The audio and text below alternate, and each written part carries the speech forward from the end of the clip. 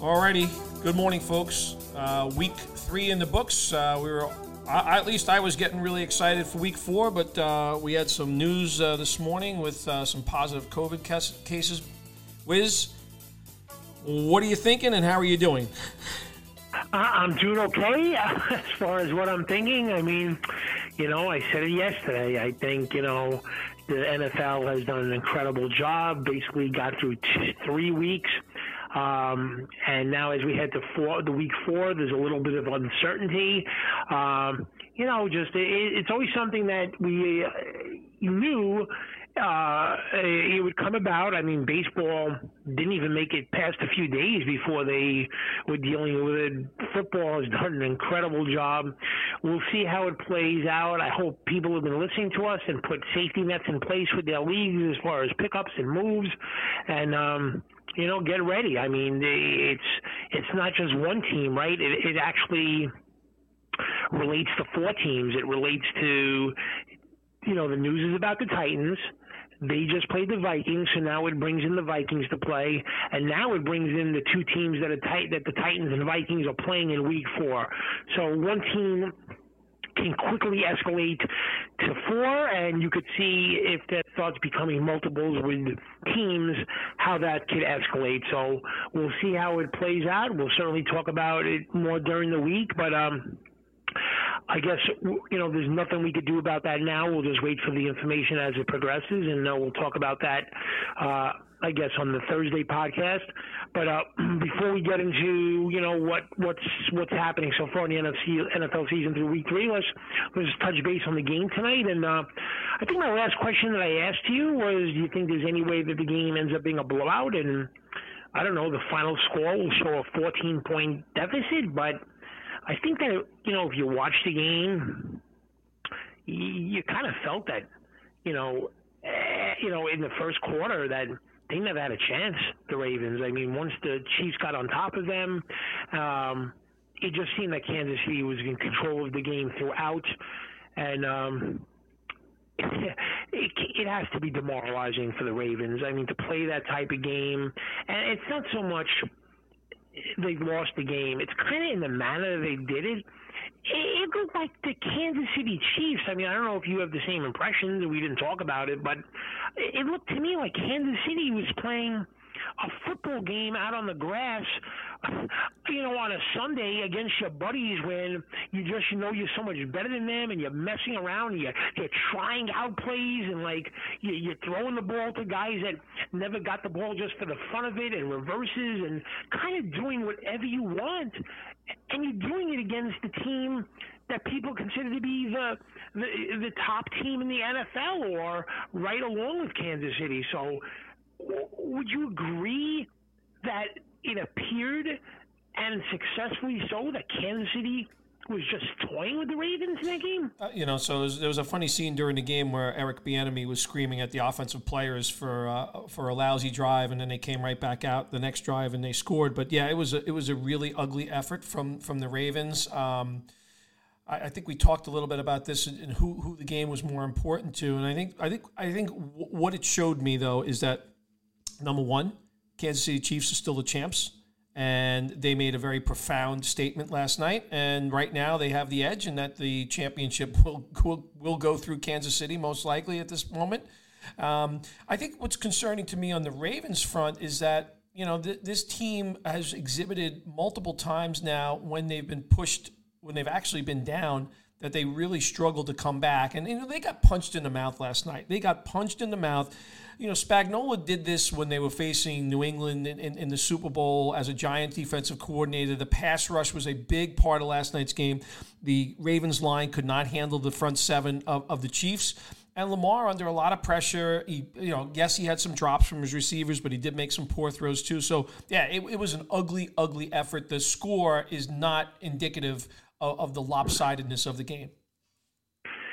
I mean, when I watch Lamar Jackson closely, and this is my assessment of the player, is when they're winning games and they're running the ball all over the team, and they're kind of doing what they want, and they go play action, and he's back there and he's throwing the ball with confidence, and the defense is on the heels, and the defense isn't sure if they're going to run or throw the ball. He fires the ball. His footwork is good. His accuracy is good, and he's a different type of passer. That said, when he's in that shotgun and the Chiefs knew he was going to throw the ball, he has happy feet. If he doesn't have a receiver open right away, he's looking to put his head down and scramble and run out of there. I've said this before, and I'll say it again. He needs to watch all Russell Wilson highlights. Watch how Russ Wilson keeps his eyes down the field, and he's scrambling not to run for 6, 8, 10 yards. He's scrambling to throw the ball down the field and make big, big plays in the passing game. And Lamar Jackson's still a young player. He's still learning basically the position as far as NFL quarterbacks go, and I believe he will get better at that. But right now, he's not comfortable throwing the ball when the other team knows he's going to throw the ball. And that's going to, that's the big difference. I mean, so there is a big concern, to your point, about the Ravens not probably feeling good or comfortable if they get behind more than 7 points in a football game. Yeah, it's tough. And then look, they don't have the offensive personnel that the Chiefs do. The Chiefs are stacked with offensive skill players who can hurt you. That's not the same case for the Ravens. I'm not disparaging the players on their team. They run the ball very effectively. They have some interesting guys on offense, but it's like I said, it was on display last night, and they're just going back to the drawing board and figuring out what's next. Next opponent, next man up. All right, there you go. So, all right, I think I just wanted to say one thing. I had a friend of mine who made a real good hit on DraftKings yesterday. He sent me a text this morning. I was really happy to see that. When you play this showdown game, whether it's on Monday or Thursday or Sunday, where you're just playing one game, the one thing that DraftKings, the rule is you can't take – there has to be at least one player from both teams. So in other words, you can't take 6 Kansas City Chiefs and you can't take 6 Ravens. And he front-loaded his lineup with the Kansas City Chief guys, and the one Raven guy he put in there was Boyle, who actually had more fantasy points than Gus Edwards, Mark Ingram, J.K. Dobbins, Marquise Brown, Andrews. I think with the exception of Lamar Jackson and maybe Tucker, he had the most fantasy points, so he made a good hit. So I'm glad that somebody actually who's listening to the podcast got some value out of it. And your dark horse sleeper had a 93-yard kick return for a touchdown, Duvernay. So we did have some good stuff yesterday. The people that were listening. Absolutely. We also the one prop bet that I thought I liked yesterday going into the game based on history was Travis Kelce receiving yards, which was 69.5, and he had 86 receiving yards. So I was happy with that as well. Yeah, mine lost because the Ravens never got down there, so there was no real rushing, touchdowns. But I was surprised at that, especially on the first drive when they looked to get down there. But if we go back to Saturday's podcast, my fade of the week at tight end was Andrews, and he put up a real clunker. And I know you were down on him as well as a top 5 guy for the week. So I think all in all. We gave out a lot of valuable and good information. I was actually looking back, and I did this in one of my leagues. So I ended up losing the game anyway because Patrick Mahomes hit me over the head last night. But I sat, if you remember what I said about fading both Jacobs and Waller coming into the game, I sat both of those players in a particular league. Unfortunately, I lost the game still, like I said, but both of those guys have tough days. So, when we are giving out this information and kind of what we're looking at, just make sure you're paying attention, and hopefully you can take advantage of it. So that's it. Absolutely. That's it on that front. Yeah, I'm sure not many people gave out Boyle yesterday for the game, but let's move on, and we're gonna do some quick assessment. I'm gonna take the AFC East and the AFC South. You're gonna take the North and West, and We'll keep alternating divisions, and if there's anything you want to add to my comments about division, do so, and I'll do the same when you go. So I'll start first in the AFC East. there's really nothing to say about the Jets. The only thing of any interest for Jets fans is going to be where they will be picking anywhere from 1st to 3 for next year's draft. Nothing really to talk about the personnel. They're hurt and terrible. And nothing much to add.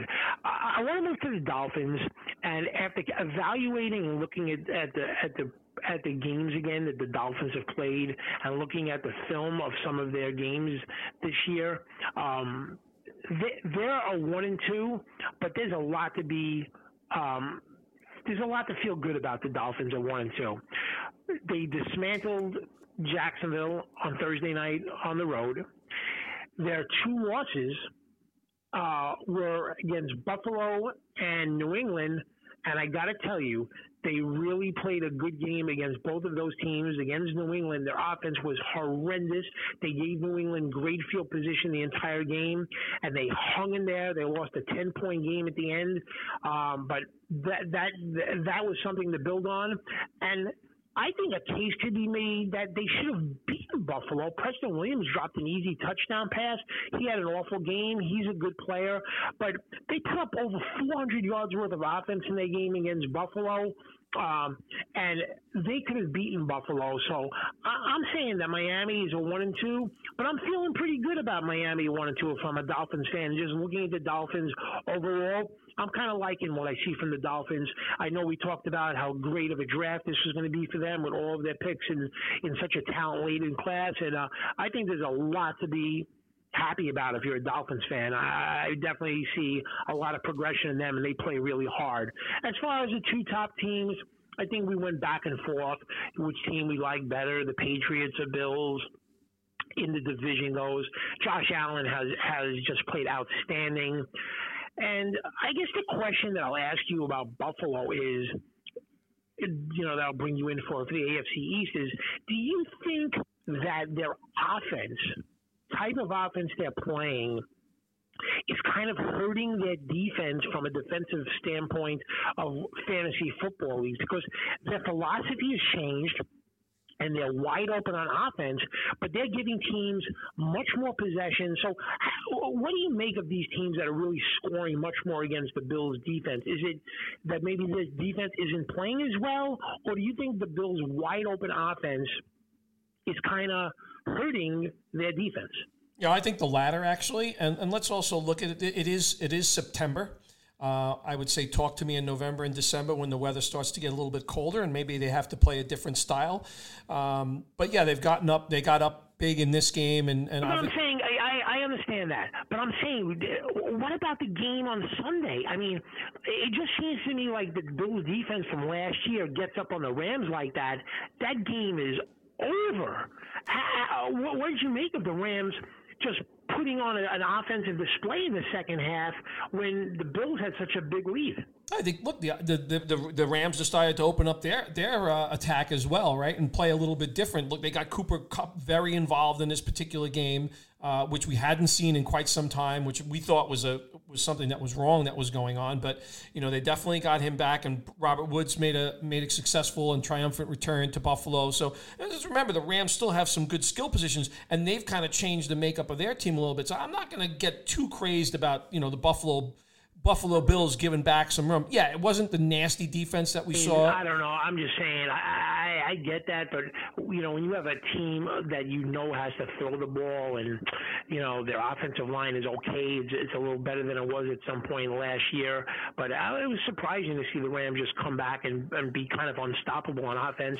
And the last thing about the Patriots before I bring you in for the AFC North is when you have offense players on the Patriots, especially wide receivers, this is the thing I've noticed. When they are playing a team that they're better than, just sit those players. But when they're playing a team that is competent on offense, that is going to give them a good game, that is going to score points against the Patriots, then that's the time to play Edelman and those receivers and just about everyone on offense. And they're playing Kansas City this week. So I just noticed that when New England is playing a team that they are better than, and they're just playing a conservative game. That seems to be the case in weeks 1 and 3. In week 2, they play the game against Seattle. And I think in week 4 it'll be something similar to the week 2 game where they're going up against Kansas City, a team that they're going to have to score again. So I just think their offense is predicated solely on their opponent. So look for that. It's kind of like if they're playing a team they're better than, they're just going to be really conservative with their offense, but opening up a little bit more when they know that, you know, they're going to be against a team that can score points. So I don't know if you want to add on to that or just get right to the AFC North. But either way. I've got a couple of things to add on. First of all, this is a team that wants to run the ball first. Let's just call a spade when it comes to the Patriots. I think look, James White obviously had a tragic event. I don't know how long he's going to be away from the Patriots, but Burkhead really stepped in, and if he's a player available on a waiver wire, I think it's a player you want to pay attention to, especially with White out. I think in the case of Buffalo, I've just been very impressed with the fact that Josh Allen has seemed to have reared in his inefficiency. He's passing at a 71% accuracy, passing completion ratio, so that's pretty impressive. I think with the Dolphins, their defense has played very well. Some young players and some additions that they have. And they played that game without Byron Jones on Thursday. The one thing that was very clear to me is that Myles Gaskin is the running back to own in Miami, and I'm sure there's a lot of people out there that really haven't paid too much attention to that player. And then lastly, I would ask you back on the Jets, you know, how long is Adam Gase going to last this year? They play Thursday night against a really decimated Bronco team, but does Adam Gase last a year? Honestly, I think that's a coin flip. I could see that one going either way. Maybe if we weren't in these crazy uncertain times, I would say definitely he's not going to last the year. But with this pandemic, I'm just not sure what the dynamics of that would look like. It just makes things more challenging. So honestly, to me, that's a coin flip. Okay. Great. All right. So I'll be quick with the AFC North in that we kind of touched upon the Ravens already. I would just say the one thing of the Ravens, I'd like to see them get guys like Duvernay more involved in the offense, and I think that happens as the season wears on. That's one thing I would look out for.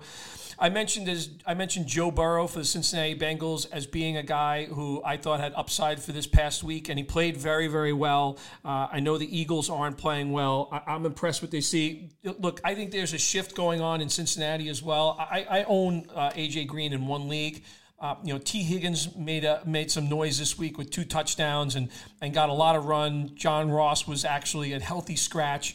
Tyler Boyd is the wide receiver to own on this team. That's it. I know there's some concerns out there on Mixon. He got off to a slow start last year, so hopefully that begins to turn.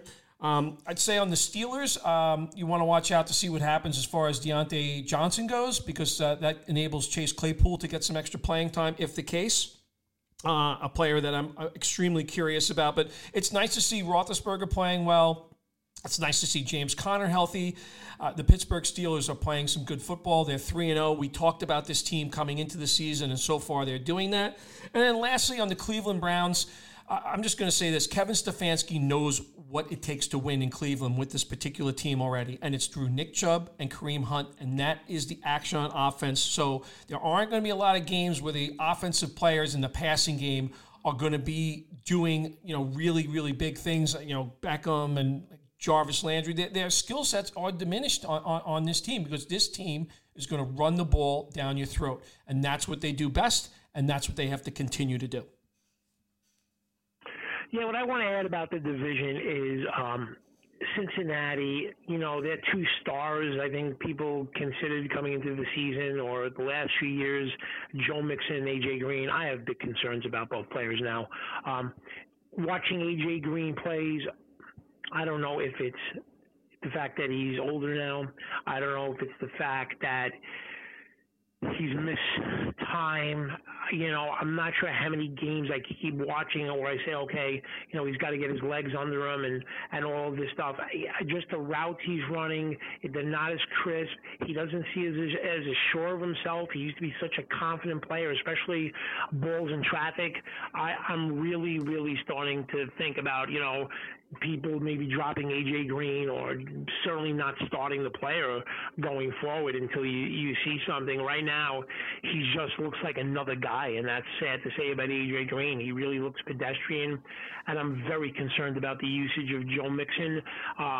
played an overtime game against the Eagles and 30 yards rushing, and his offense, it doesn't look good. And Gio Bernard is just playing a lot more than I think a lot of people anticipated. So real concern with the two so-called stars of the Bengals offense, with Mixon and AJ Green. I want to say I hope it changes, but I'm not quite sure it's going to change. No surprises with the Browns. Anybody who doubted Nick Chubb or who thinks Kareem Hunt is as good as a runner as Nick Chubb is probably not watching the game closely. Besides Ezekiel Elliott, probably Nick Chubb is the best pure running back in the league in terms of just running the ball. His yards after contact are just incredible. Speed, agility, elusiveness, and power, an amazing combination. I just think, I don't know, it's probably because he's such a humble guy, he's probably one of the most underrated, if not the most underrated player in football. We talked about the Ravens. The Steelers look good offensively. Just thinking their defense may be a little bit overrated. I think you could make big plays in the passing game against them, but we'll see going forward. I think the Browns are trying to stick their nose in there like they could be up there with the Ravens and Steelers. The question is what happens when they play the Ravens and Steelers in those 4 games. So far the test is 0-1, and it was a resounding loss. So we'll see what happens when they play those two teams. Let's move to the AFC South. You were really down on Deshaun Watson and the Texans offense. I've been going on and on and on about how they're just full of these finesse players and there's a lack of toughness there, and their defense isn't great. That's led them to an 0-3 start, and I think their season is going to continuously struggle. The Jags are kind of in a rebuilding mode. I like a lot of their offensive players. Robinson looks dynamic at running back, and Shark and Laviska Shenault, I'm high on. So I like a lot of things about the Jags, but they're in rebuilding mode. And Minshew I like as well. So there's not much to add to that. I think anything that they do well is kind of going to be beyond expectations. If they get close to 500, I think that would be a good season for them. I think anybody who really understands and watches the game realizes the AFC South would come down to the Colts and Titans. I'm surprised both teams are not 3-0. The Colts surprisingly lost to the Jags in Week 1. The Titans have seemed to have won 3 games, and all of them have been so close. I mean, their record is 3-0, but in theory, they could be 0-3. I mean, they won 3 tight games. I think beat the Vikings by a point or point or two. They held on against the Jags, and then they won that opening week against the Broncos in 3 close games. So those are the games that they're going to play, and those are the games that they want to play. I still prefer the Colts, though now I think that gap is really, really tight considering the injuries that the Colts have suffered at the receiver position. But I think Jonathan Taylor is an absolute force to be reckoned with at running back, and I have a good bet that I'm feeling really good about. Jonathan Taylor winning Rookie of the Year that I'm feeling pretty good about, to be honest with you. So we'll see how that goes. And before you get to the AFC West, is there anything you wanted to add on to what I talked about the AFC South? Yeah, so I'd say on the Texans, they've been treated pretty poorly by the schedule makers to start the season. If you really love Deshaun Watson as a player, this may be an opportunity to pick him up on a trade cheap, I would say, as the schedule kind of loosens up a little bit for them. But, I still think those skill positions are an issue. I think a guy that you want to keep paying attention to in Indianapolis, and we've picked him up in a couple of leagues, and it's Mo Alley-Cox. We talked before the season about Trey Burton potentially becoming a force, and he got hurt, and Jack Doyle is not the same type of skill set player that the athletes that Burton and Mo Alley-Cox are, but Cox is making some noise there, and he's definitely making a case to be, especially as Wiz mentioned, the some of the pass catchers for the Indianapolis being banged up, and Pittman's going to be gone a while. But Mo Alley Cox is a guy you want to pay attention to. On the Jags, you talked about Linder being out before that game Thursday, and then they lost Cam Robinson for getting thrown out of the game, and that really impacted the way Jacksonville was able to play, especially without Shark as well. And on Tennessee, they miss A.J. Brown. They got to get A.J. Brown back out there. That knee bruise is a little bit more of a concern, apparently. We'll look to see reports there, but that certainly impacts that team. And, yeah, that team could have definitely lost a few more games. They should have lost to the Vikings this past week. But Stephen Gostkowski had a monster game, especially after two shabby weeks to start. He went berserk for the Titans this past week. Yep. So you're going to get to the West now? Yeah, let's go to the West. I'm not going to talk about the Chiefs because we've already kind of threw a lot of superlatives out there, and I really don't have a lot more to add on that. We've discussed about the skill players for the Chargers and what Justin Herbert meant for that, and that was on absolute exhibition on Sunday against a very young Carolina Panther defense, but 19 targets for Keenan Allen. Austin Eckler was, had a monster game, and I think as long as Justin Herbert stays in, it's better for this offense. I will say this defense is falling apart. Melvin Ingram out for he's on IR. I just read this morning that Chris Harris is now out, so there's a team already without Derwin James, so not a good situation for the Chargers on defense. You want to talk about injuries? Denver seems to lose a player a day, and today one of their offensive starters on the line is knocked out.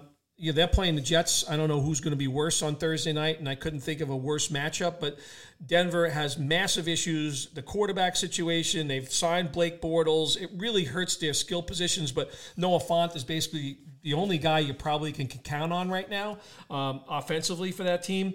And I'll just say this about the Raiders, who I had very high expectations for this year, but that was a really disappointing effort. I know what Bill Belichick does well. It takes away their best players, and maybe those guys were a little compromised injury-wise, but to lose like that, it was an ugly loss. It was probably worse than the score indicated. It was a bad game for the Raiders. That's a game that they should have been more in contention with as far as I could see. They've also got injuries right now. They're contending with Henry Ruggs being out.